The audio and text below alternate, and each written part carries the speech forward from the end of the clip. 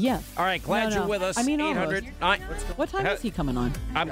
Don Jr.? Are we going to air it at 5? All right. Wait, what are you talking about? Welcome to the NBC debate. Sean, can you hear us? I am your conspiracy theorist host, I'm actually not. Roswell Rachel Maddow, Who's and hosting tomorrow? host of Meet the Oh, wait. Is he going to take Press. off next week? Yeah, I maybe, think we're I'm having not a sure. little mic issue, guys, in the background. We're having a little mic issue. Oh, God. Sorry, Sean.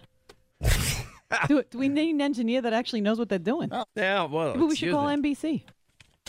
How did Roswell Rachel Maddow get to be a part of that Maybe you debate? should explain to our audience what we just reenacted for them. That was a reenactment of the Democratic debate last night run by NBC. Stellar performance. Stellar performance. And then they, changed hosts midway through the debate, and they go to Roswell Rachel Maddow and Chucky Todd, and it wasn't working out well because they had hot mics on. And can the producers please shut this up? What is happening here?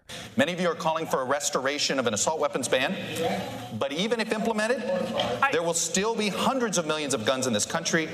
Should there be a role for the federal government? Their other mics are on. Everybody's mics are on. I think we have I heard that too. That's okay. I think we had a little mic issue in the back. Control room, we've got contrary audio. We have the audience audio. All right. So the question is simply this. Sorry. I apologize you guys didn't get to hear this, the first part of the question. Obviously, we're not far from Parkland, Florida. But even if it's put in place, there's still going to be perhaps hundreds of millions of guns still on the streets. Is there a role for the federal government in order to get these guns off the streets? Someone's got my binder. What's happening? We are hearing our colleagues' audio. If the control room can turn off the mics. Y'all are trying to be the news. Yeah, if the control room can turn off the mics of our previous moderators, we will. I think it's the prior moderators. We prepared for everything. Guess what, guys? We did not prepare for this. We are going to take a quick break. We're going to get this technical situation fixed. We will be right back. You're fired. Yeah. But by the way, it's what you'd expect from fake news conspiracy TV anyway, isn't it? I mean, let's be honest. Look, technical glitches happen. What are you going to do? We prepared for everything. We didn't prepare for this. I'm glad you're with us. 800-941-SEAN if you want to be a part of this extravaganza. Now, speaking of NBC News, hosting the Democratic extreme radical socialists on the stage last night, and even they are recognizing they're so depressed about the way the candidates handled themselves that they're pronouncing the winner of last night's debate, Donald Trump.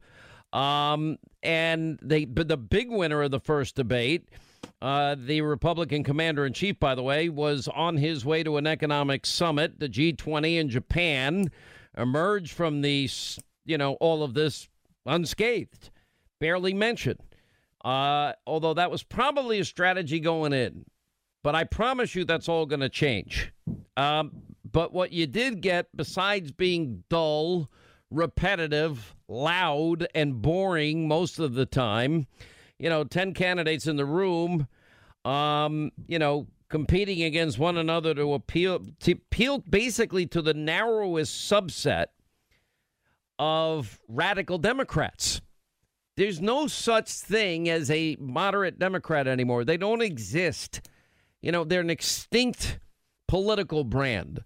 I think the last one we had was Senator Joe Lieberman, and then he lost his primary in Connecticut and then ran as an independent, did win. But, when you kick out the former vice presidential candidate of your own party just a few years after he ran, you got yourself a problem. And that is where the Democratic Party is right now. They forget that the men... the guy who's been at pretty much the discussion of everything Democratic the last 2 years, and they're going to be competing against next year, that has more charisma than all of them combined on an awful day, it's not good. Then you got to look at where they are. This is not a party that is governing. This is not a party that's offering solutions. The American people have certain expectations of government. One is, they're all supposed to be public servants. They're supposed to serve the American people. And when Hollywood even gets it right, and Hollywood says, that was a disaster. Bill Maher says, right out of the box, they couldn't answer the first question about, 70% of Americans think the economy is going pretty darn good. How do you deal with that? They won't admit a simple, basic, fundamental truth about the economy because they're just so full of Trump rage and hate. And what they're asking is they want to go back not only to the Obama years, which economically and foreign policy wise were a disaster. They want to go much further than that. So their main obsession of this new radical extreme Democratic Socialist Party is hating Trump. Now they want a fifth investigation into Russia collusion, but that's blowing up in their face. Robert Mueller's going to blow up in their face when he testifies. When the Republicans ask him fair and tough questions about, how did you not find a single Republican? How do you hire Hillary's former attorney? How do you hire somebody like Andrew Weissman with his atrocious track record?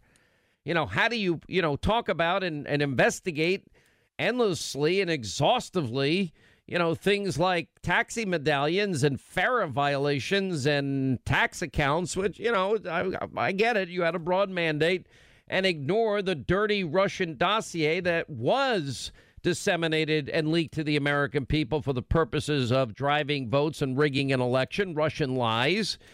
How do you not look into the dirty dossier, the Russian dossier that is unverifiable, but your buddy, your friend, your pal, James Comey, is the one that signed off on it as having been verified when its own author says it's unverifiable? He's got a lot of tough questions here. And you look at, all of these candidates are just trying to go further and further and further extreme left, which is not bad if you are happy with the conservative policies that are working. There's basic fundamental truths in life.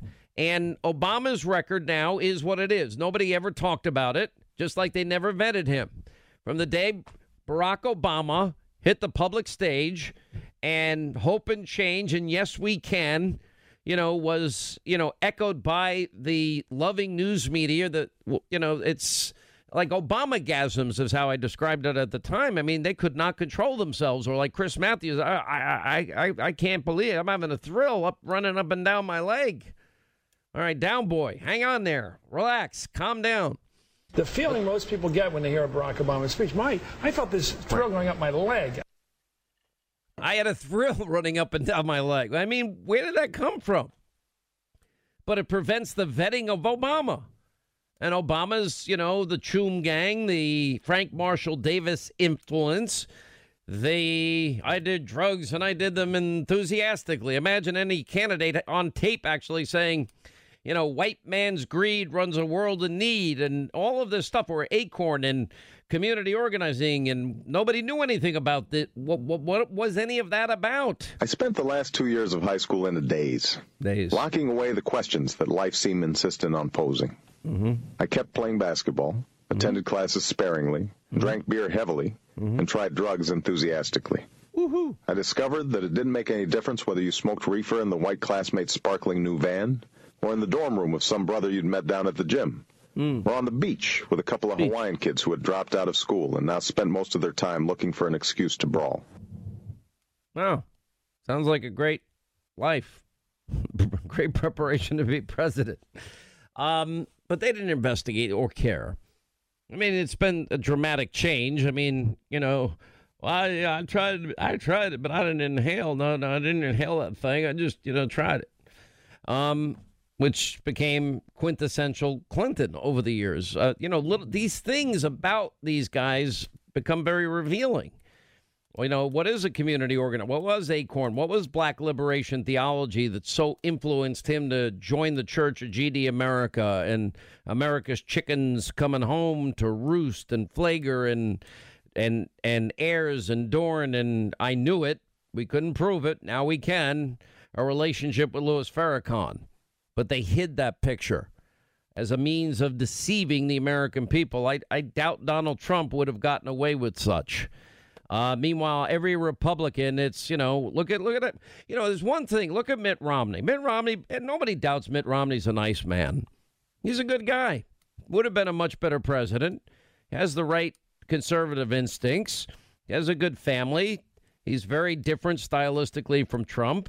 But, you know, he was nice, and they still called him a racist, the sexist, the misogynist. And how dare he have women's resumes, binders of women.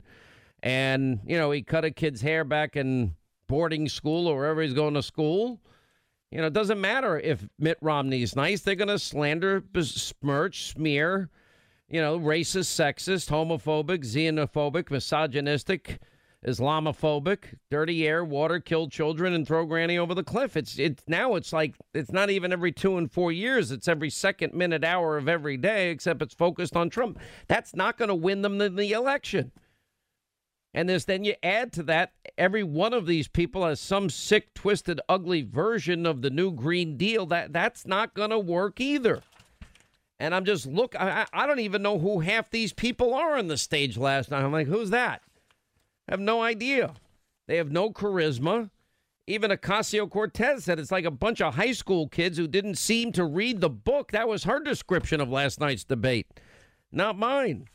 And it got worse from there, and it really reveals some insane things that are required if you want to be a liberal today, including adopting Ocasio-Cortez's Green Deal or the 70% top marginal rate on individuals, 90% top marginal rate on corporations, and Medicare for all, and immigration. You know, we're gonna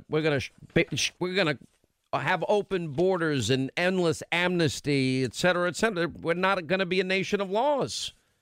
You know, okay, so even their clashes are contrived. There's not a hell of a lot of difference between any of them. They all hate the rich. They all want to tax the rich to death. You tax the rich, you tax corporations at the rates they're talking about, and then add a wealth tax to it, and then increase the death tax, then you're going to get what New York, New Jersey, Illinois, and California are experiencing, a mass exodus of people. Except this time they'll be leaving the United States for greener pastures that accept freedom. Because everything that they're discussing here has been tried over and over again and has failed spectacularly. You know, you take the one big signature of Barack Obama and Biden, Obamacare. Keep your doctor, keep your plan, pay less. It was all a big lie. Millions lost their doctors, millions lost their plans, and everybody paid a lot more, a hell of a lot more. In some cases, 100, 200, 300% more. Well, that didn't exactly work, but now they'll give you Medicare for all, and we'll give you, you know, government-sponsored pre-K, and we'll indoctrinate your kids even earlier, and then government guaranteed retirement, job, vacation, healthy food, but we'll have no gas or oil as the lifeblood of our economy. Whoops, no combustion engine and no cows and no airplanes. Well, we'll become a third world country in about, 10 minutes. But, never mind. The air will be healthier. According to them, I don't know which particular country they're talking about or comparing themselves to. How did fake news, conspiracy TV, MSNBC? So you have the country's number one conspiracy theorist, Roswell Rachel Maddow. How did she get to be the person that asked the questions? Well, in many ways, that has, I guess it's, a sign of the times. Because that's where most of these same Democrats are anyway. Buying into hoax, lies, conspiracy theories, believing, anything negative about Trump. All these candidates, all in on amnesty, all in on open borders, all in on tax the rich, all in on Medicare for all. But how did Obamacare work out? How does big business, does anybody know what a business has to do? How did business people become, the enemy of the people? Who is this economy really working for? It's doing great for, thinner and thinner slices at the top. What world is she living in? We have 6 million more Americans working, Elizabeth Warren. 6 million more under Donald Trump. We have 6 million fewer Americans on food stamps. We have the best job market that we've had since 1969. Record low unemployment for every demographic that the Democrats claim that they have a monopoly of compassion on. You know, African Americans, Asian Americans, Hispanic Americans, women in the workforce, youth unemployment. You know, where did this open border mentality come from? And, you know, I'm watching and I'm listening, and everything is going to be free. And then they ask, well, what is the greatest geopolitical threat to the United States? Oh, Donald Trump is the answer of some. Climate change is the answer of Cory Booker, Bozo O'Rourke, Elizabeth Warren. You know, where do I even start? Booker, what would you do on day one? And this is a situation that the next president will inherit. Yes. La situación ahora es inaceptable. Este presidente ha atacado, ha demonizado los inmigrantes. Es inaceptable y voy a cambiar este. Congresista, if I could, I'm sorry. Congresista O'Rourke, ¿qué haría usted en el primer día, si usted es presidente, sobre esta realidad que está ocurriendo? What would you do, Congressman, day one at the White House? Vamos a tratar cada persona con el respeto y dignidad que merecen como humanos. I think of it this way. Who is this economy really working for? It's doing great for a thinner and thinner slice at the top. It's doing great for giant drug companies. It's just not doing great for people who are trying to get a prescription filled. It's doing great for people who want to invest in private prisons, just not for the African Americans and Latinx whose families are torn apart, whose lives are destroyed, and whose communities are ruined. I think we have a serious problem in our country with corporate consolidation. And you see the evidence of that in how dignity is being stripped from labor. And we have people that work full-time jobs and still can't make a living wage. We see that because consumer prices are being raised by pharmaceutical companies that often have monopolistic holds on drugs. And you see that by just the fact that this is actually an economy that's hurting small businesses and not allowing them to compete.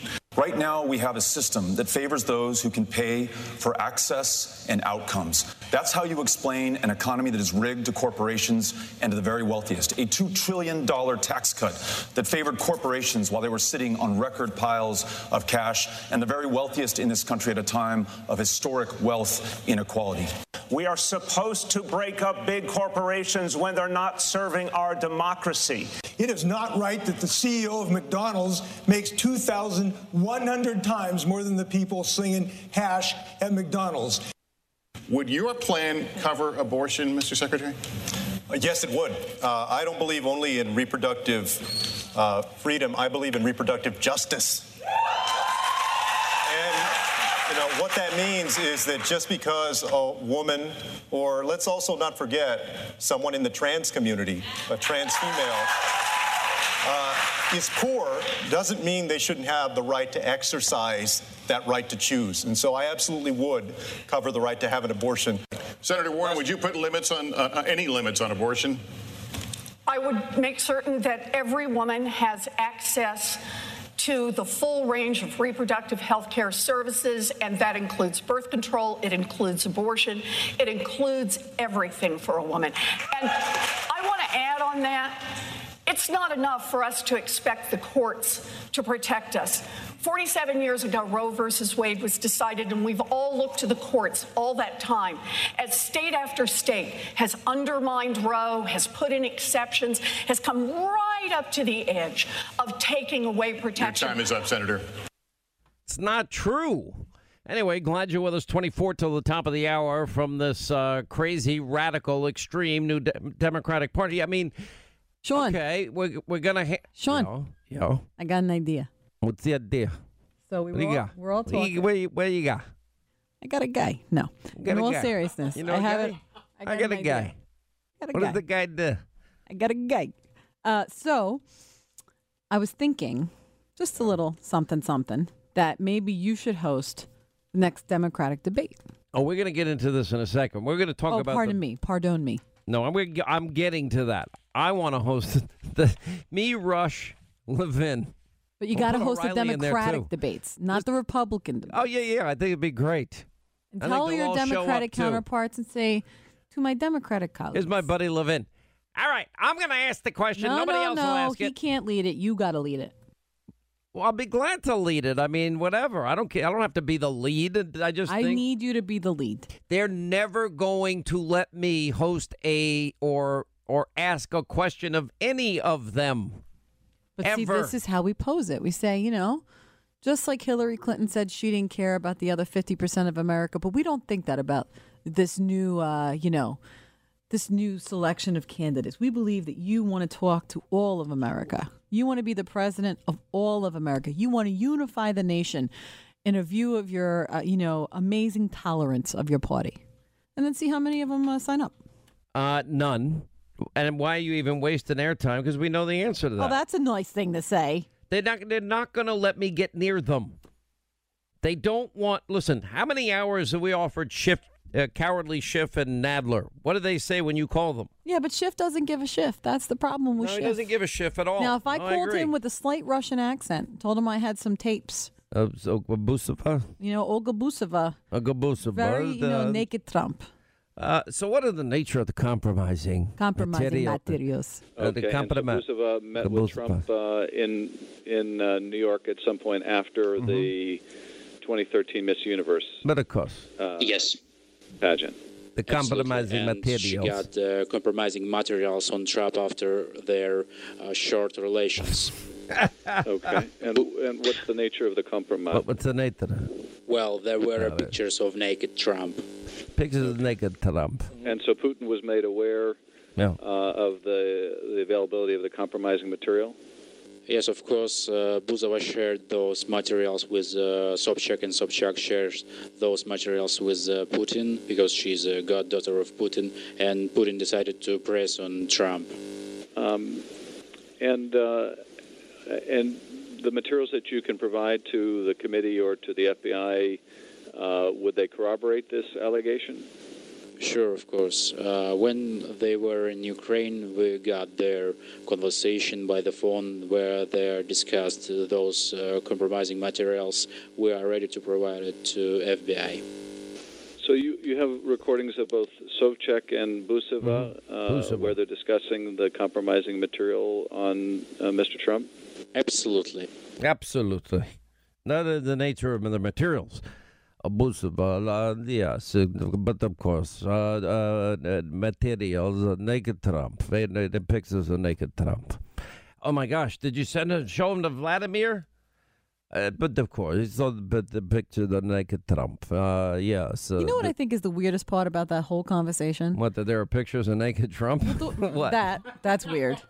Because everybody knows he's a germaphobe. There are pictures of, just like the hookers urinating in his bed. Great. Where are the pictures? The hookers, they're taking a leak. But in I'm the bed. saying, in all seriousness, They go in number one in the bed. Number one. So weird. Oh my God, Sean, Not really? number two. Number one in the bed. Okay. Anywho, so the weird part about it is he says, it's his goddaughter. And I'm thinking to myself, so your goddaughter decides to bring home pictures of a naked American president? Like, that's what you're showing? I would never show my godfather that. That's very weird.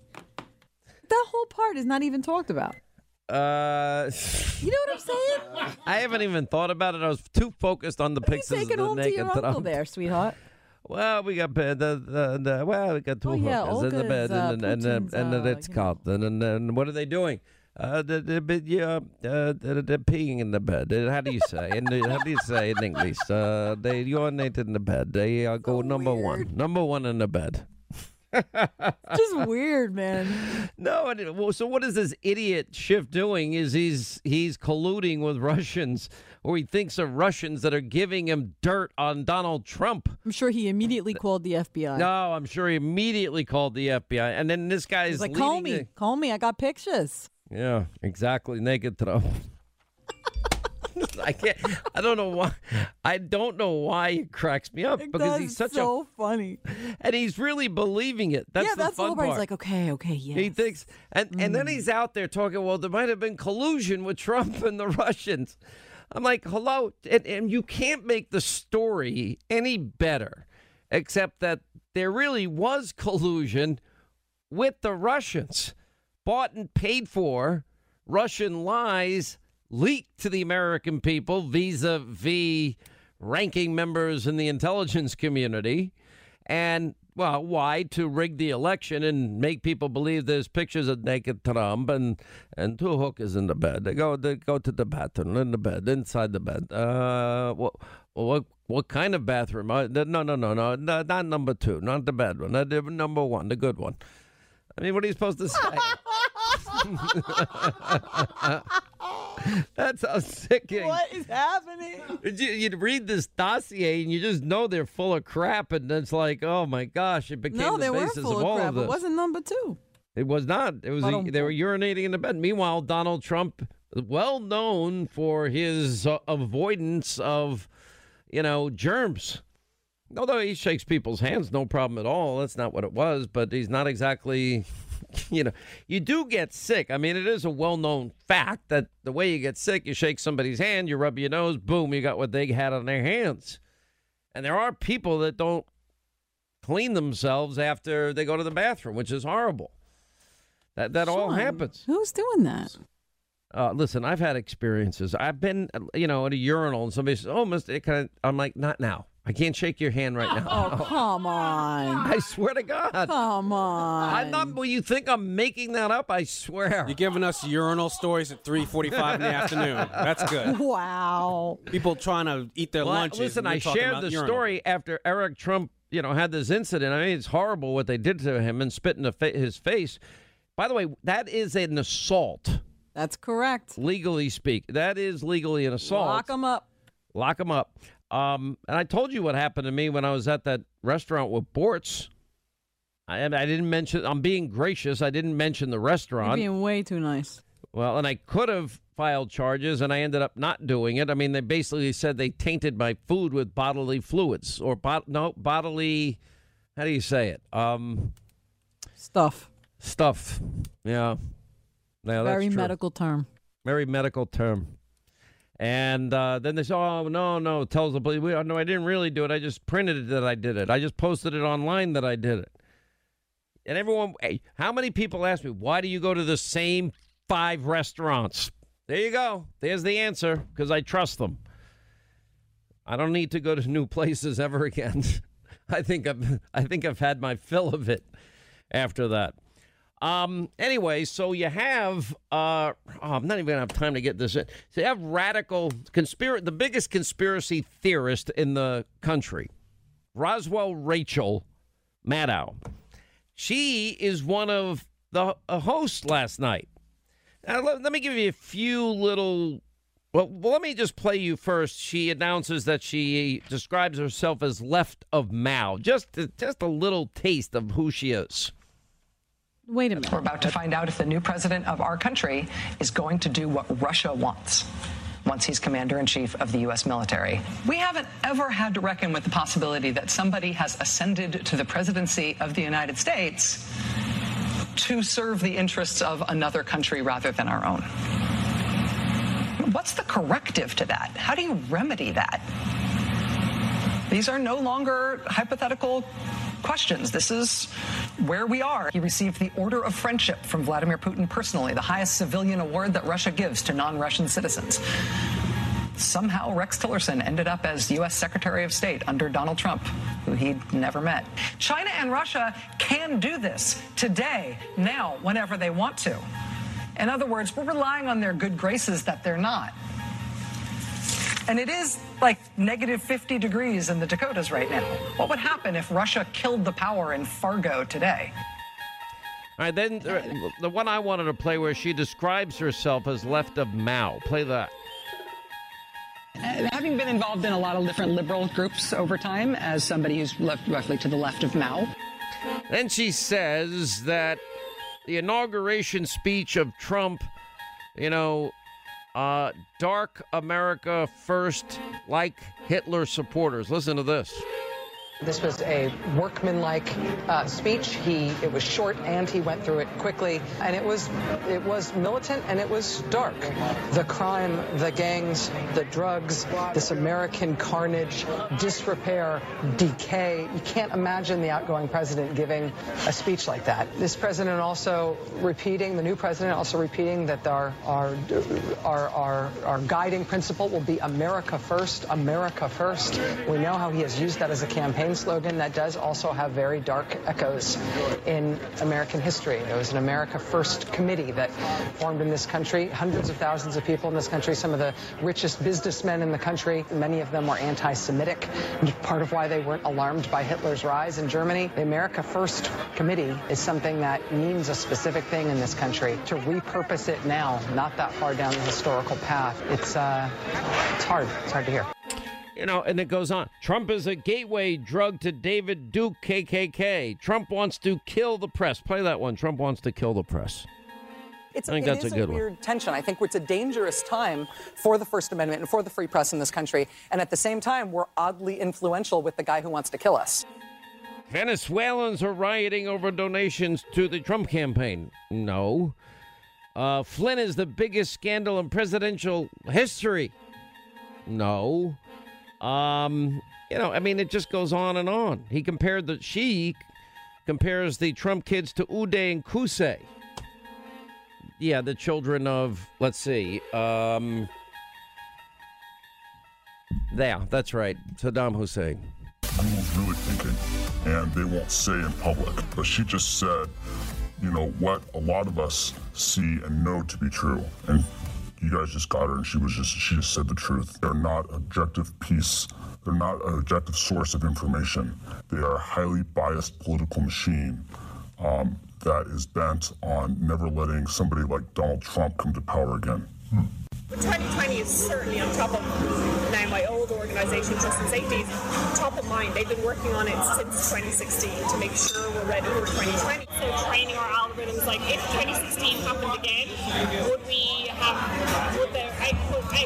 be different? Technology companies are censoring conservatives, and they're going to do this right up to the 2020 election. Well, they're doing it to me on Twitter. I mean, what they did to me on Twitter is incredible. I have millions and millions of followers, but I will tell you, they make it very hard for people to join me in Twitter, and they make it very much harder for me to get out the message. They make it. Really? It's incredible. Yeah. And so what are you going to do about it? These companies have an enormous amount of power. If they could even stop the president of the free world in terms of getting his message out. What am I going to do about it? These people are all Democrats. It's totally biased toward Democrats. If I announce tomorrow that I'm going to become a nice liberal Democrat, I would pick up 5 times more followers. I was picking up 100,000 followers every few days. And all of a sudden, and I'm much hotter now than I was a number of months ago. Then all of a sudden it stopped. Well, somebody at Google said they don't want what happened in 2016 to happen in 2020. They don't want it to happen again, right? Is that what you're referring to? Let me tell you, they're trying to rig the election. That's what we should be looking at, not the witch hunt, the phony witch hunt, which has proven zero. Not even a phone call. This is the greatest political disgrace in history. Is what technology companies are doing, what they did to you, is that legal? Are they breaking the law, Mr. President? Well, I don't know whether, but I tell you what, they should be sued because what's happening with the bias, and now you see it with that executive yesterday from Google, the hatred for the Republicans. Right. It's not even like, gee, let's lean Democrat. The hatred, and actually, I heard that all during my election. It's hard that I won. They were swamping us with negative stuff. All right, that was the president weighing in on social media and all the varying controversies now that have come up, including the latest one on Twitter, Project Veritas. By the way, the president tweeting, talking about the tape that we played for you and we talked about the other day. Remember, in that particular tape, we had Google executives on tape, and then an insider talking to Project Veritas, that they're bent on not letting somebody like Donald Trump ever come to power again, or for Donald Trump to win in 2020. I mean, and the Google head of responsible innovation saying Elizabeth Warren is misguided on breaking up Google. And Google exec says, well, don't break us up because smaller companies don't have the resources to prevent the next Trump situation. Really? Insider says that Prager University and others, their content is suppressed. That's what the president was also saying about Twitter as well. Leaked documents highlight a machine learning fairness. How does a machine learn fairness? Basically, how do they have a politically correct worldview? You look at Project Veritas and their video, and James O'Keefe, he uses Google, and he looks emails Hillary Clinton and emails Donald Trump, and, well, it doesn't come up the way it normally would. In other words, Hillary's email scandal. Why is that? Anyway, documents appear to show editorial policies that determine how Google is publishing their news. Project Veritas's CEO and founder, James O'Keefe, is with us. Could be the biggest video that they've outlined yet, and yet he's having trouble getting his message out because places like YouTube, I understand, have taken your video down. What is their argument for taking your video down? Sean, thanks for having me on. This is definitely the biggest story we ever broke. And that's saying something because you and I have known each other for 10 years, all going back to the Acorn story. But this is truly extraordinary. YouTube banned our Pinterest investigation. Twitter suspended Veritas for that story. Reddit banned Project Veritas. YouTube removed this Google investigation. And now, Sean, Vimeo, which is a competitor to Google, has removed our entire account. What is the reason, you say? The reason they tell us is there's a privacy violation. We don't understand what they mean by that. We're reporting newsworthy information. That's what journalists do. The real reason... Well, do they keep up content, say, from other news sources? No, because other people have reported the same thing we're reporting. These are documents. No. What I'm saying is, are you being singled out versus other people that post things that are news-related? Yes, and I tweeted that at YouTube's CEO. Now, YouTube has responded. They issued this ridiculous response that has been they're being inundated on Twitter with angry, patriotic people upset with their absurd response. But, Sean, this is truly an extraordinary series of events. These stories have not been taken down because they're false, but because they're true, and we're hitting close to home with this machine learning fairness. And you heard Trump, the president, a moment ago, talk about the comments made by Jen Janai. Trump was talking about the quote from Jen Janai, which stated they're trying to prevent the next Trump situation, which stated their definition of fairness is different than what Trump supporters think is fair, her words. So, Sean, they're taking all of our videos off the Internet. They're trying to scrub this from history, but I don't think they'll be successful because there's been an online uprising over the last couple of days, and this is all happening in the public view. All right, let's go back to the very beginning. You get this woman. By the way, what is this department that she runs and works out at here? This Miss Janai. I'm having a hard time understanding what it actually means. Because it doesn't make sense to me. And how are they teaching artificial intelligence? And what are these algorithms they're creating that literally represses conservative content? So this is, again, you're referring to Jen Janai, the executive at Google, who runs something called the Innovation Department. She heads up Google's innovation efforts. And I think the best way to characterize what they do is this is a document from within Google that we've obtained, and if I had quoted this document, Sean, without having the document, you'd think I was a conspiracy theorist. But I'm going to read it to you because this will help you understand what this individual does. It says, in some cases, it may be desirable to consider how we might help society reach a more fair and equitable state via product intervention or algorithmic fairness. So what they do is they have human beings go in there, modify the computer code, modify the artificial intelligence and the algorithms. They implement this fairness, and I'm putting fairness in quotes because it's their word, in their artificial intelligence, in the computers. And this executive is confessing this in this recording. So what they're doing at Google is they're trying to change the outcome of elections through artificial intelligence algorithms, and they've denied it publicly. That's why this story is so big. We got them, and that's what Jen Janai said. She issued this long, rambling response saying, Project Veritas got me.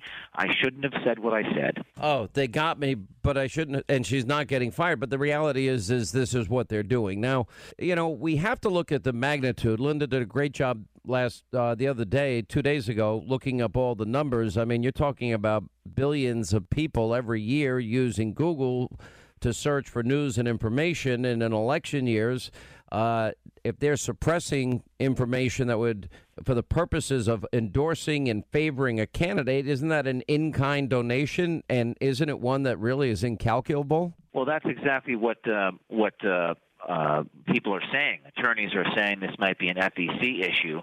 I think, Sean, the biggest issue right now that I can see, and there's been some congressional hearings since I last talked to you, Ted Cruz, Dan Crenshaw, Congresswoman from Arizona was grilling these executives about machine learning fairness. There's been another document come out. Well, by the way, let me go to Crenshaw for just a second here, Sure. Who's a good guy. But anyway, he, a congressman from Texas, and he was questioning Derek Slater, Google Global Director of Information Policy. And, according to these emails, the emails say, given that, different people like Dennis Prager are Nazis, et cetera, that's a premise. What are you going to do about that? And, Crenshaw then from Texas goes on and says, thank you for some of the thoughtful discussion, et cetera, but there are good questions on whether some of these the content provides education so that we know the bad things out there, or whether it's radicalizing people. Those are hard.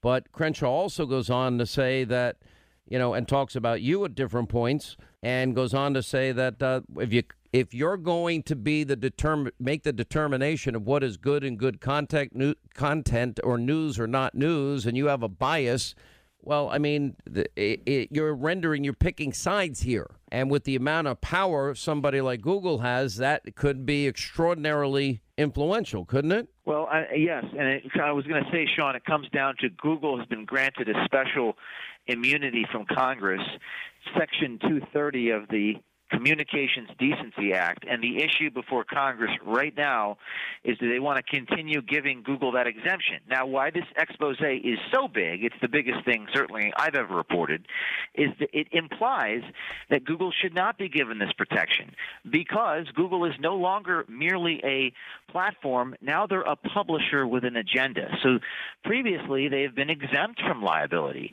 And now these revelations, which talk about a certain viewpoint, and they want to change outcome of elections. All of these words are theirs, not mine. Congress probably has to do something about it. They have to do their job. The president says that Google should be sued. I've told you before, Sean, this is a watershed moment in this country. The floodgates are opening.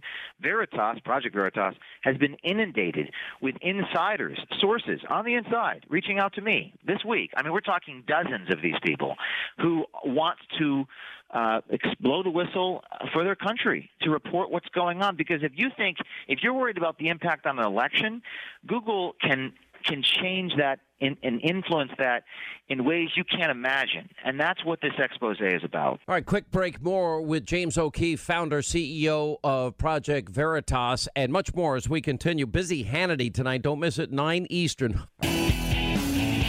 Right, as we continue, James O'Keefe, he is the founder, CEO of Project Veritas, and I don't know, I think this is probably, there's going to be a lot of fallout for this. 63,000 searches on Google per second. I mean, that is insane. Wow. Google's ad revenue amounted to almost $95.4 billion in, just the year 2017 alone. Google owns 200 other companies. They have 27% of the share of the global email client market. I mean, it's a massive company. And, you look at that and then you say, now they're going to censor content of conservatives and they're going to decide not to run things politically that they disagree with, that's a problem. Yes. I mean, Sean, as Janai says, she reinforced several times Google's imperative to, quote, prevent the next Trump situation, quote, prevent it from happening again, quote, being ready for 2020 by training algorithms for a different outcome using machine learning fairness. I mean, it sounds like something from 1984. 1984 wasn't just the year I was born. This great book by George Orwell. I mean, it shocks the conscience, and when we got them, we got them to confess what they're doing. I think the question is, Project Veritas, really gives ammunition to the people. I don't know what Congress is going to do. Trump says he's going to sue people. I think that the next thing that needs to happen is more people needs to come forward. ProjectVeritas.com/brave and Veritas tips at ProtonMail.com. If you're on the inside, if you want to be a patriot, if you want to tell stories, I mean, these people are not going to the New York Times or the Washington Post, Sean. They're coming to Project Veritas now. So we have a responsibility to keep informing people about what their intentions are as it relates to 2020. All right, these videos we have posted exclusively. Apparently, they can't take them off Hannity.com or Project Veritas's website, but apparently it's off of YouTube and other places as well. But you got to watch them for yourself. And you're saying that now you have a lot of other insiders at Google reaching out to you, so I would expect there's going to be more follow-up in the days and weeks ahead. Yeah, we're releasing some more documents here imminently today about some censorship, and there are some people that have reached out to us. I'm looking at some of the messages right now, Sean. But I just want to remind your audience, they've taken us off YouTube, they've taken us Vimeo, Reddit has banned us. This is the moment. It's all happening. I don't think they'll be able to silence us. I think that the fight has gone too public to hide, and it's all happening now. Nothing's going to stop. We're going to keep exposing the truth, and I thank you, Sean, for being one of the first people out there to push this story, and thank you for helping us expose this truth. All right, Project Veritas, the CEO and founder, James O'Keefe, thanks for putting your neck out there, as usual. When we come back, Jonathan and Danielle, they'll weigh in on this crazy lunatic debate last night. Don Jr. weighs in on that, and his brother Eric literally spit in the face in a restaurant in Chicago. We'll get to that and how the rest of the family's been treated ever since their father decided to run for president as we continue. Senator Warren, I want to continue on the Mitch McConnell thing because you have a lot of ambitious plans. You have a plan for that. Okay. We talked about the Supreme Court. Do you have a plan to deal with Mitch McConnell if you don't beat him in the Senate? If he's still sitting there as the Senate Majority Leader, it's very plausible you be elected president with a Republican Senate. Do you have a plan to deal with Mitch McConnell? You have staked your candidacy on the issue of climate change. It is first, second, and third priority for you. You said it's all the issues. Let's get specific. We're here in Miami, which is already experiencing serious flooding on sunny days as a result of sea level rise. Parts of Miami Beach and the Keys could be underwater in our lifetimes. Does your plan save Miami? Does your plan save Miami? 800-941-SEAN if you want to be a part of the program. That from the extreme radical Democratic socialist debate from last night. Apparently Hollywood was not impressed at all. They were disappointed with this first radical extreme Democratic Socialist Party debate. Bill Maher, I thought it was pretty funny. Not a promising start. Nobody came close to answering the first question with a good one. 70% saying they like the economy.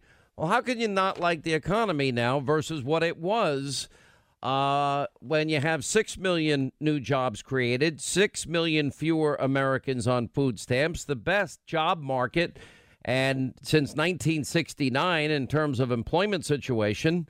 You have over 2 million more jobs available than we had, than we do have people on unemployment. Anyway, here to weigh in, Jonathan Gillum, former FBI agent, federal air marshal, author of Sheep No More. Danielle McLaughlin, attorney, is with us. Danielle, how are you? Good to see you. And, so you have you have 6 million new jobs created since Donald Trump's president. You have the best job conditions we've ever had since 1969. You compare that to 13 million additional people on food stamps with Biden and Obama. That's after 8 years, and 8 million more in poverty, and the lowest labor participation rate since the 70s. So Trump has totally flipped it around. We have 6 million fewer people on food stamps since he became president, and nobody can answer that question. So they're acting like the economy is awful, but it's not awful. You know, I think it's pretty clear that the economy under the president has gone from strength to strength, and I do think, honestly, Democrats are going to have a problem taking him on head on because the economy is cooking along. One thing I will object to is the idea that this just started in 2017 in January. We have been making a long but pretty amazing recovery since 2008, 2009, when obviously the economy and really the global economy completely tanked. Okay, well, you could say what you want to say, but after 8 years, the numbers speak for themselves. I mean, I love how liberals try to say, you know, have the best of both worlds. Oh, we inherited the worst economy. Well, you've got 8 years to fix it. It didn't. Your policies didn't work. New policies are put in place to end burdensome regulation and to cut taxes, the biggest tax cut in history. And now we also have opened up the door to energy like we never have before, leading to energy independence for the first time in 75 years. And Jonathan Gilliam, then they're still saying, well, but Obama, Biden, they had the worst economy since the Great Depression. Now they want to talk about 2009. I mean, they didn't fix it. They never reached 3% GDP. It was the worst recovery since the 40s, as a matter of fact, their 8 years. And, you know, the reality speaks for itself. Well, Sean, I finally figured out last night. Yes, you're absolutely correct. There's a couple of things I finally found out last night watching these debates. One, these individuals talk loud and they repeat the same information, and it goes nowhere. When it comes to the economy, that's what they do. They don't solve problems. They just talk loud about what they think would solve it, and then there's no solution. The other thing is that when you speak to a liberal, I guess now you have to speak in Spanish. Now, it was last night. It was as if they were running for the leader of the Latino world, not the president of the United States. And that it jokingly, I can say that, but realistically, it just people have to see that. The things that they put out front that they believe that are important are things that are going to get them votes by their constituents, not things that are going to fix the problems in this country. And they kept talking in Spanish because they are literally trying to go after that vote. That's why the illegals coming into this country, that's why the immigration issue, they don't want to fix it because they're looking at those people as votes. And I think that's something that has to be pointed out about last night. They did not go after solutions. They just spouted things that are going to get them votes from the people that follow them on the left. That was it. I mean, look at what even the real Speaker of the House, the one that's leading and influencing all these 2020 candidates, the real power broker, it seems, in Washington, Congresswoman Alexandria Ocasio-Cortez said, it looked like a bunch of high school kids that didn't read the book. Over at NBC News, which, by the way, hosted last night's debate. I mean, they're on the network, they're on cable, they're on Telemundo, they're all over the place, and they got 15 million people. That's not exactly a mass audience, considering all the stations that they were on at one time handling this. But anyway, the 10 candidates performing in the room at the center of it, and, you know, what is the conclusion of the debate? That Donald Trump is the big winner. There's a great piece in the New York Post saying the exact same thing. Donald Trump won last night, and it was dull, and it was boring, and they're screaming like a bunch of lunatics, and their plan was just tried the last 8 years, and it failed. What are they going to do to keep us safe and secure? What are they going to do to keep the economy humming along? They don't even acknowledge the success of Donald Trump's policies. So they want to go back to 70% tax rates, and that's for individuals, top marginal rates, 90% top marginal rates for corporations, a wealth tax everybody to death, this insane new Green Deal in some way, shape, manner, or form, Medicare for all, but you can't have your own health care.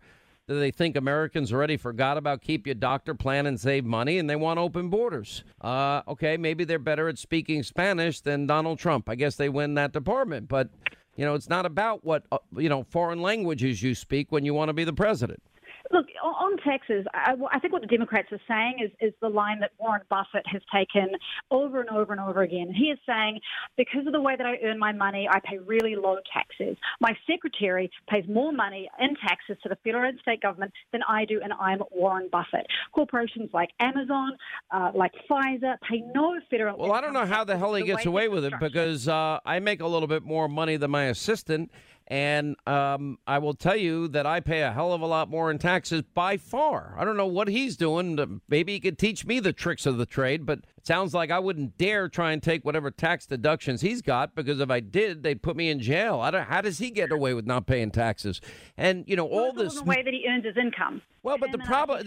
Listen, it's sort of like everyone saying, well, these big corporations don't pay taxes. Well, in a way, they don't, because any taxes they have to pay, they pass on to us, the consumers. Raising taxes on corporations means we pay more for the goods and services we want, need, and desire. But the fact of the matter is raising taxes, spreading the wealth, guaranteeing everything doesn't work.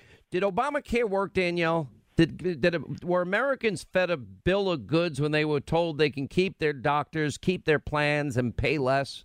I mean, that's the only thing you have to hang your hat on. No, it's not the only thing. No, it's not. I can go on. Venezuela made all the same promises to their people, and they're eating out of garbage trucks, as did Cuba, as did the former Soviet Union. These same lies have been spread throughout history, and socialism doesn't work. But the biggest wealth creator and the biggest, that which will raise the standard of living of every American is free market capitalism and energy independence and low taxes and limited government regulation into business. That works. That's worked for Reagan. That's worked for Kennedy. That's worked for Donald Trump. It'll work again. What Obama wanted was that people didn't die because they couldn't afford their insulin or because that's not what Obama promised. I have Obama on tape saying you get to keep your doctor. Millions of Americans lost their doctors. You get to keep your plan. Millions of Americans lost their plans. You get to save money. Everybody paid more, and in some cases 200% and 300% more. So they didn't keep their promise. So now they're promising everything is free. Well, I'm sorry, it didn't work on that one small item. Why would you have faith, hope, and confidence that this big plan that we'll never get out of is going to work? Here is the problem with health insurance. It's not like any other good, and I don't think capitalism Did Obama keep his promises? I'm asking you. Did he live up to the Obamacare promises? Yes or no? Not all of them. No, he didn't live up to any of them. I think you could ask someone who actually got insurance because of Obamacare. He raised the rate at which everybody paid more. True or false? Everybody. No. Everybody paid more. Absolutely not. Some people had no insurance, and they could achieve it because of Obamacare, because the income threshold for getting Medicaid was increased. Ugh. So low-income people, plenty of them around this country who had no insurance, got insurance, got health care. It wasn't perfect. I know some people paid more. I know small business owners really, really, really hurt. This is a really complex problem, and there's not a clean, clear solution. No, if you can't see the simple truth, if they're gonna handle guaranteed job, health care, healthy food, guaranteed health care, Medicare for all, but you can't have private, you can't sustain it because there's not, and then you're going to destroy business and wealth. Everyone's going to leave. All right, 800-941-SEAN if you want to be a part of the program. Quick break, more with Danielle McLaughlin, Jonathan Gilliam. Great Hannity tonight. We'll tell you about that. We will mock the Democratic debate. 9 Eastern on Fox. All right, so our friends at Chamonix, you know what? So many have tried to duplicate their great success, their incredible, innovative products, their exclusive natural peptides as ingredients in plant stem cell therapy. Genucell has now become Chamonix's #1 bestseller. Why? Because it works. So many tried to duplicate it. They have not been successful. Guaranteed bags, puffiness under your eyes, gone in 12 hours, or you get a full refund, no questions asked ever.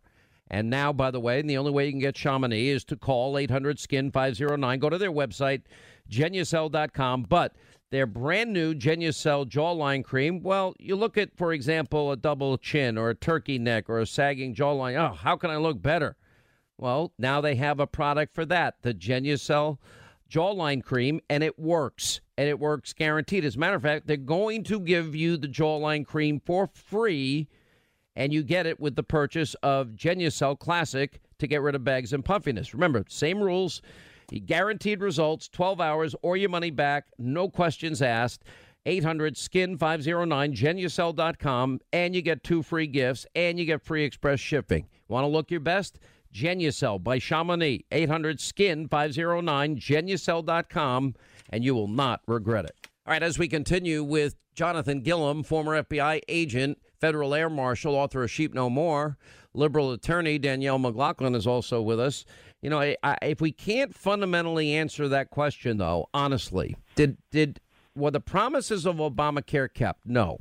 Jonathan, the answer is no. And then if they're going to promise, well, we'll have Medicare for all, but that's going to work, but you don't even have the backup option now of even having your own policy. That is never going to work. So if people want to believe like other countries have, you know, sold the same lie, where do we end up? Well, we end up like the VA when it comes to health care, with a worthless health care system. Look, here's the fact of all this, Sean. I'm glad that you're bringing up the health care issue, because it's a perfect example of way politics in Washington, D.C. works these days, is that they come up with an idea or they have some kind of activist slant on something, and they push forward on it without thinking it through. It's not like they came up with a real solution to health care, just like they're not going to come up with a real solution to Iran or any of this other stuff if you leave it to the left and the establishment Republicans. Washington, D.C. is broken when it comes to that. And that's what I've always liked about President Trump, is that he looks at things from an effective point of view. How do we fix this?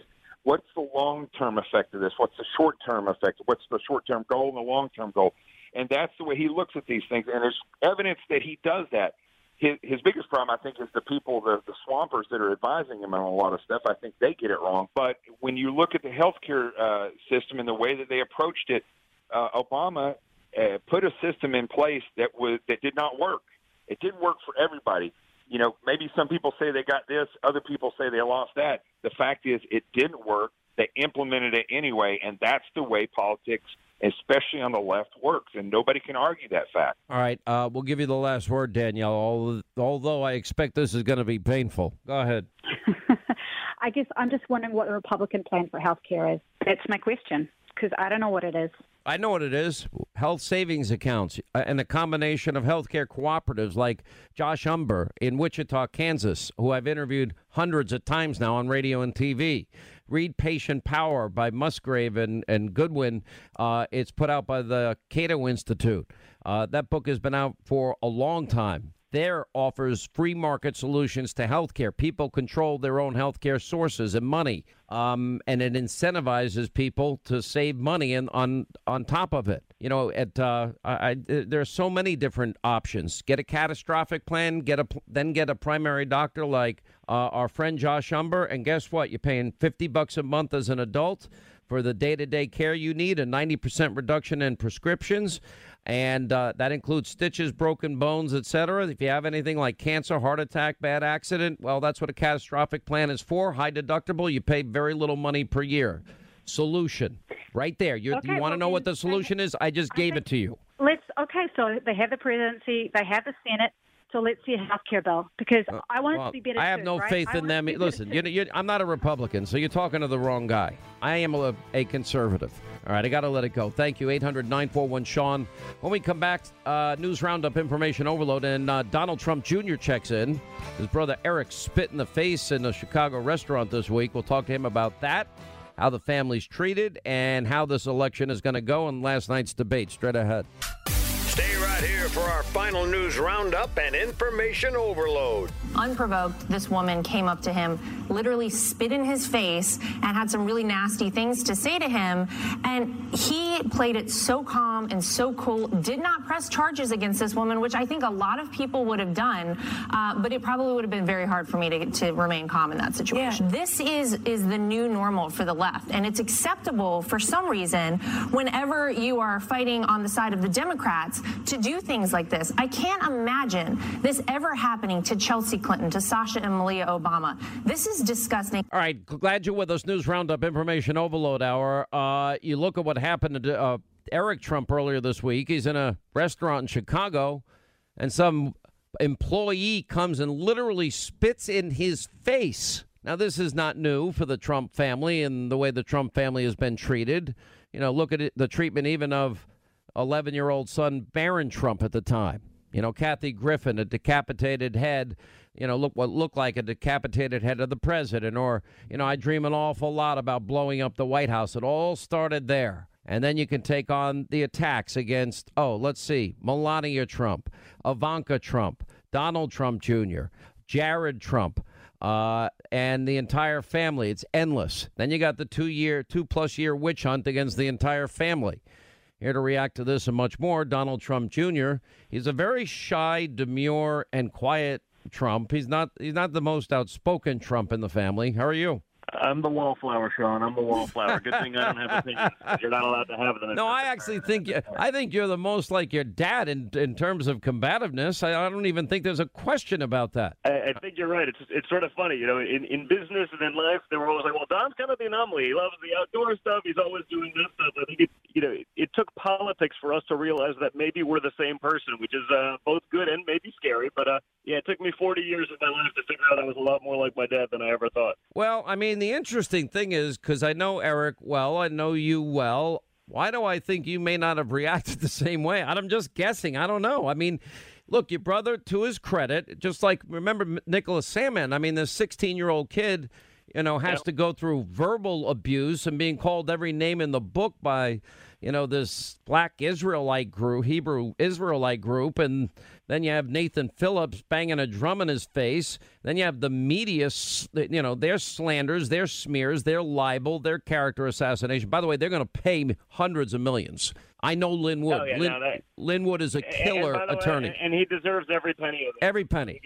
I don't think many people would have reacted the same way and kept cool and not said something. You know, I'd like to believe that I'd be able to respond like a Sandman or, you know, frankly, like Eric. I'm just not sure that's my style. If someone assaults me, well, that's called assault, by the way.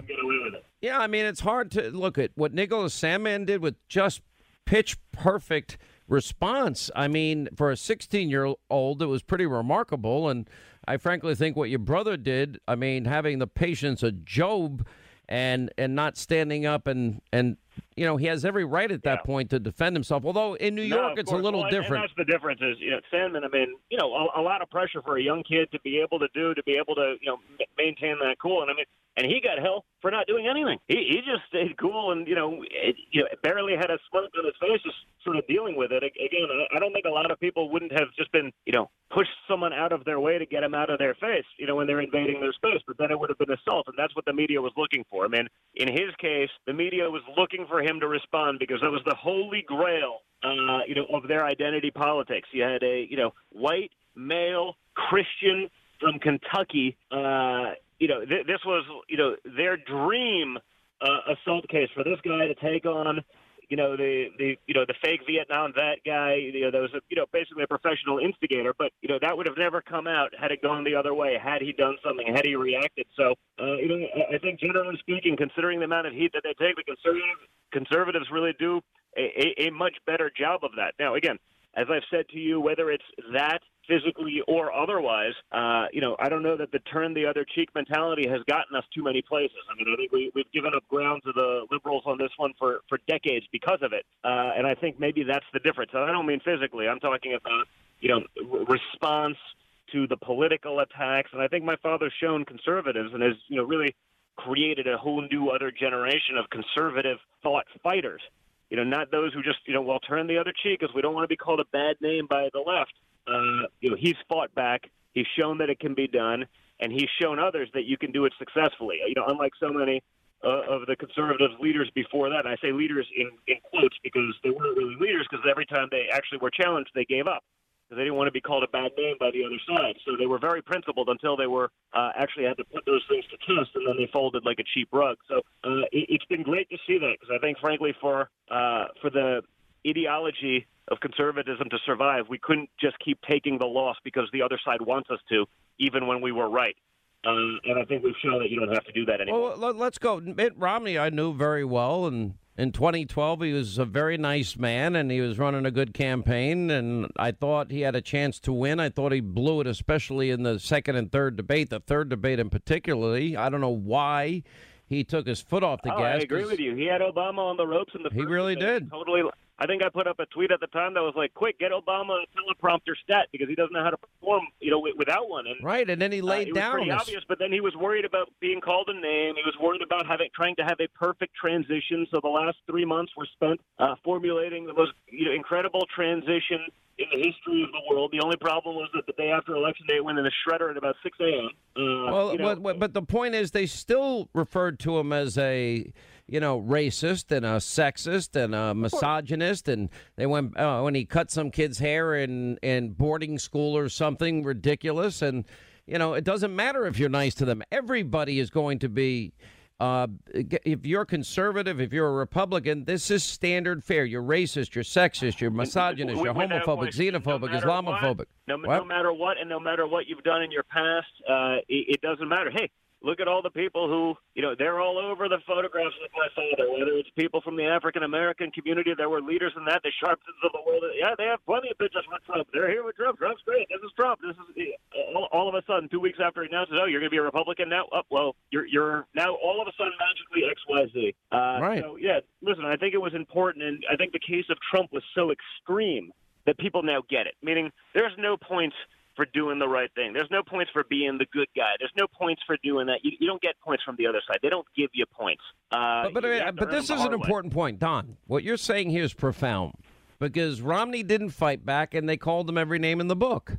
Your dad is a fighter. You're going to be called those names anyway. You're going to be called those exactly. You might as well defend yourself and fight back, but it also benefits the country. Look at how your father, no matter what, is unrelenting in his pursuit of getting that wall built, in pursuing good trade deals. He talked about tariffs. Look at how fast Mexico backed down. But he pushed for the tax cuts. He kept his promise on judges. He got rid of endless burdensome bureaucracy, and now we're energy independent for the first time in 75 years. Well, how about last night at the debate?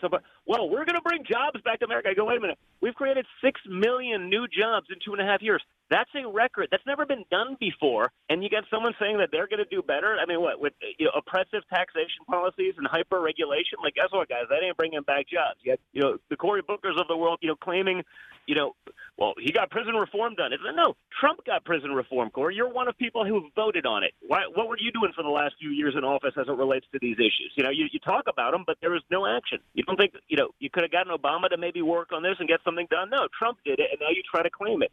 There's a lot of irony, in all of what the other side does. But again, despite our record of success, despite the unprecedented numbers, you still get 95% negative coverage because everyone in the media believes the other side. They're inherently leftist. They believe that ideology.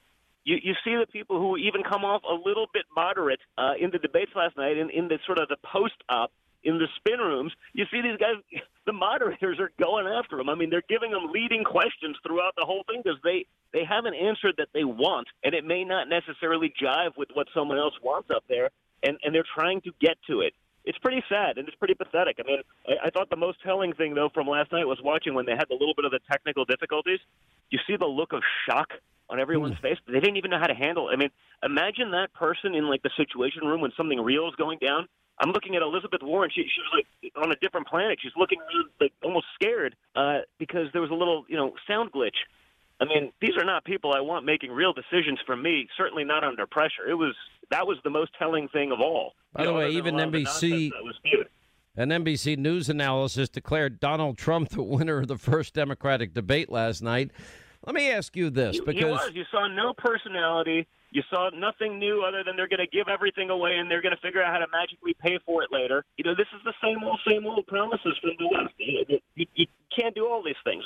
Hey, you got to do something, about college loans. Well, what about the people who worked for 20 years, paid off their loans last month? Do they get reparations too, since everyone else is getting them? It never ends. And I think that the American people saw just last night, there are no new ideas. There are no fresh ideas. There's more promises that they're not going to be able to deliver on. But that's the nature of the left. It's a party of dependents. They need you to be dependent because if you're not dependent on them, you bring nothing else to the table. So it's pretty scary. Let me ask you, because every time now that I hear you and you're out on the stump a lot, don't you go around the country on behalf of your father, other candidates, all for 2020? This is now pretty much your full-time gig. I mean, are you making a transition into the political world yourself? No, listen, my only objective is to make sure he's elected. I'm a patriotic American. I'm the father of 5 young kids. So we've lost a little bit of the bandwidth in terms of what we're able to do because of all the restrictions and with the media scrutiny, and that's fine. So the only thing I won't allow myself to do is be bored, Sean. So I'll be out there, I'll be fighting for him and supporting other candidates who believe the same thing. And I've been able to create a little bit of a name for myself, I guess, in politics outside of the administration, as I said I would. And, we're having a good time doing what's right for this country and for the future of our kids and grandkids. All right. Where do you see, because I look at this field of Democratic candidates and I see that they're all adopting some version of the new Green Deal. And you could just look at one little portion. Obamacare failed. We were discussing this in the last half hour. Nobody kept their doctor. Millions lost them. Millions lost their plans, and everybody paid a lot more. And I know they're talking about abolishing private health care. Last night, I mean, this is scary stuff. They got no plans. They got no alternatives. They got no way to pay for it. But the Green New Deal is the worst of them all, Sean. $93 trillion. Okay, that makes everything else we've ever done in our history seem like a minor rounding error. At $93 trillion, the U.S. government takes in $6 trillion a year in revenue. Okay, that's before it spends any money. So if the U.S. government spent nothing on anything else other than preventing the farting of cows and maybe creating some sort of way to magically send people to Hawaii without using airplanes, in 15 years it would pay for itself. And they throw these things. All right, hang on. No, it's going to pay for itself. Got to take a break. Hang on. We'll come back more with Don Jr. As we continue. All right, as we continue, Donald Trump Jr. is our guest. We'll get to your calls in the next half hour. Look at everything that's happened to you. How many times you've... by the way, why did you go back and testify? I'm thinking and I'm not being critical. I know you want to cooperate. Your father cooperated. He never once invoked executive privilege. I can't believe they let Don McGahn talk to Mueller for 30 hours. Everybody's encouraged to speak to Congress, speak to the special counsel. 1.5 million documents. Your dad answers questions. It's a witch hunt. Mueller never even touches the dirty Russian dossier, which is unconscionable to me. And yet, Miss Lewandowski 4 times to Hope Hicks, who's already paid a fortune in attorneys. You got to be kidding me. Yeah. I don't think anybody should answer these idiots' questions. 4 times now there's been a conclusion of no collusion. Well, I went back because it's different from me, Sean. I'm Donald Trump Jr. I'm not Joe Smith. If I'm Joe Smith, I listen to intelligent people like Lindsey Graham who's saying, you're out of your mind going back in there. You've done 30 hours of testimony before this. I agreed with him. Cleared by the Mueller report. I agreed with him. Why? It's only a perjury trap. Let me explain. So first of all, it's only a perjury trap. So, but the Dems are hopeful, so I got to go in there and remember everything I've said for, 30 hours of testimony 2 years prior about something that was at the time totally insignificant 2 years even prior to that. It's not so easy, but the problem is if I go in and I don't go in and I do that, they say, oh, you pled the fifth, you're guilty.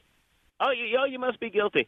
That's the way the media How many works. times had you been in there already, though? I got to get to a break, but how many times did you go prior to that?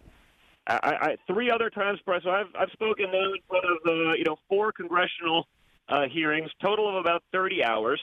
And again, the Mueller report cites my congressional testimony. It cites my Senate testimony. It cites my stupid Twitter feed. I mean, trust me, if the 19 leftist Hillary-supporting lawyers that Bob Mueller brought in there, it's amazing. He couldn't find a single conservative. Hard to believe. He must not be biased, right? All right, Donald Trump Jr., you're very shy. Can you please, next time, if we're going to have you on the program, you gotta speak a little more. You gotta put a little more energy into it. I got to run. All right, Donald Trump Jr., thank you. When we come back, wide open phones, quick break, right back. a great Hannity, 9 Eastern tonight, but we'll continue straight ahead. All right, 25 till the top of the hour. All right, it's my Friday, and that means, I'm sorry, but, heading into 4th of July week. Got to take a little break, recharge the batteries, get fresh and ready for the battle that is ensuing. That means it's time for our Thursday edition. Friday concert series, Zach Brown Band, Charlie Daniels Band, and Big and Rich to get your party light on and get ready for the 4th of July. Let's hit it. And a little bit of chicken fried, cold beer on a Friday night, a pair of jeans that fit just right, and the radio up, I like to see the sunrise, see the love in my woman's eyes, feel the touch of a precious child, and know a mother's love. It's funny how it's the little things in life that mean. I got some good friends that live down the street, got a good-looking woman with her arms around me, here in a small town where it feels like home. I got everything I need and nothing that I don't.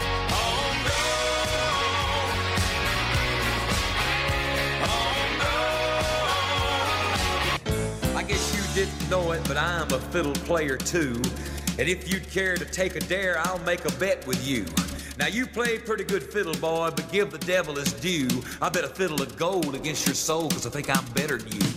The boy said, my name's Johnny, and it might be a sin, but I'll take your bet and you're gonna regret, 'cause I'm the best as ever been. Johnny, rosin up your bow and play your fiddle hard, 'cause hell's broke loose in Georgia and the devil deals the cards.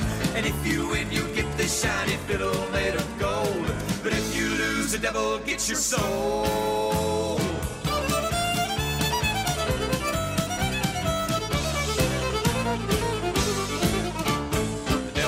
Up his case and he said, I'll start this show, and fire flew from his fingertips as he rosined up his bow, and he pulled the bow across the strings and it made an evil hiss, and then a band of demons joined in and it sounded something like this.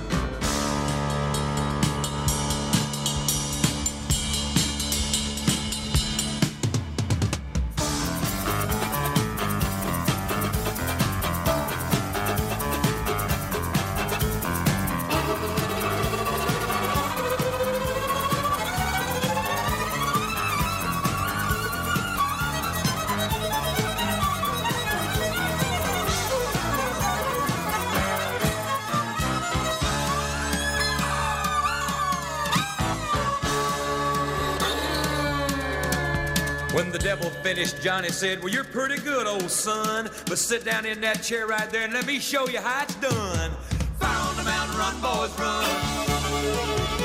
The devil's in the house of the rising sun. Chicken in the bread pan, picking out dough. Granny does your dog like no child knows.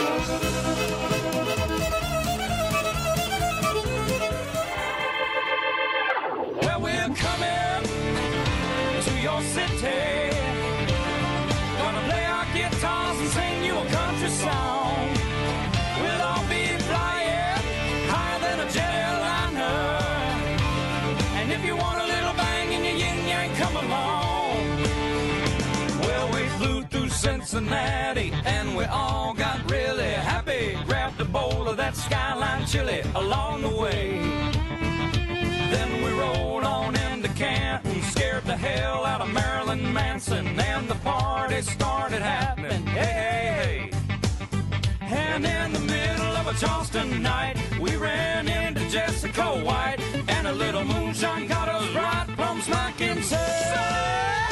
And we're coming to your city, gonna play our guitars and sing you a country song.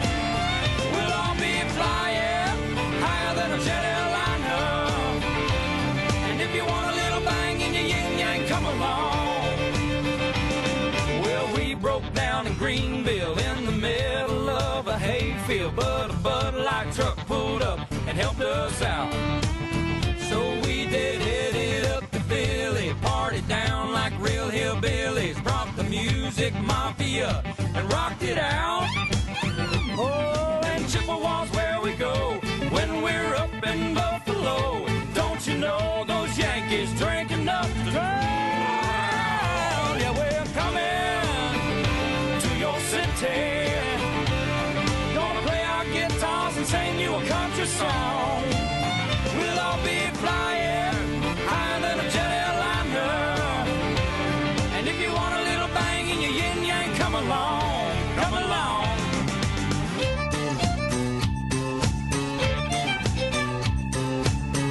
even Linda's rocking in there a little bit. What do you mean even Linda? By the way, you had a tough day today. I never have a tough day. No, you've had a tough day. Ethan and Jason and Kylie, everybody, Katie, they can all. Oh, good Lord.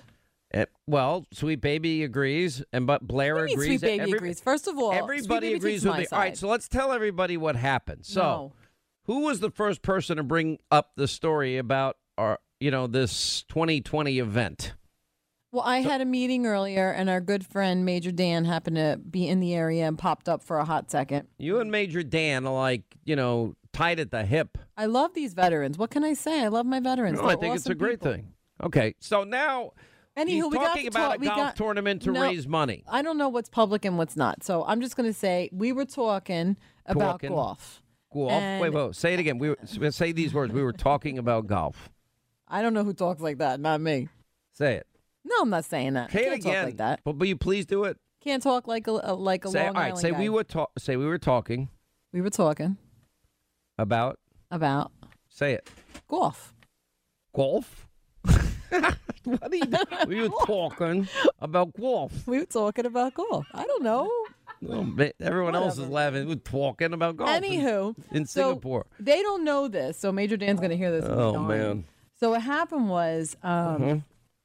he was talking about, they have this awesome company, Folds of Honor and Volition, which have partnered together. And Volition is just fantastic. That's my friend John Sempianti. Yeah, by the way, you can get that stuff at Puma.com. Yeah, Puma.com. Volition's going to have its own line. They're doing fantastic. And they give back to the veterans. They're just awesome people. So we're sitting there in the room. We're talking this and that. And he starts mentioning this guy, Jack Nicklaus. And I thought he was trying to say Jack Nicholson. And I was like, oh, Jack Nicholson plays golf? Okay. And then he's like going, the Shining Jack Nicholson. Yeah, exactly. Which is that guy, the actor Jack Nicholson. But exactly. He was saying Jack Nicklaus. So he was saying Jack Nicklaus. So anywho, I leave the meeting. I come back to the studio, and everybody's in here. And I ask the guys and gals. And I said, guys, you know this guy, Jack Nicklaus, I think? He's in golf? And everybody just fell over. And I was like, why is... Yeah, exactly. You've never heard of Jack Nicklaus before? No, I have not. Listen, I'm just getting into the sports thing. I'm trying. What do you mean you just get... First of all, you have a son. I know. Your 3-year-old Liam likes sports. You know what? I will tell you. I took him to his first baseball game this past weekend. What was it, T-ball? It was the Phillies.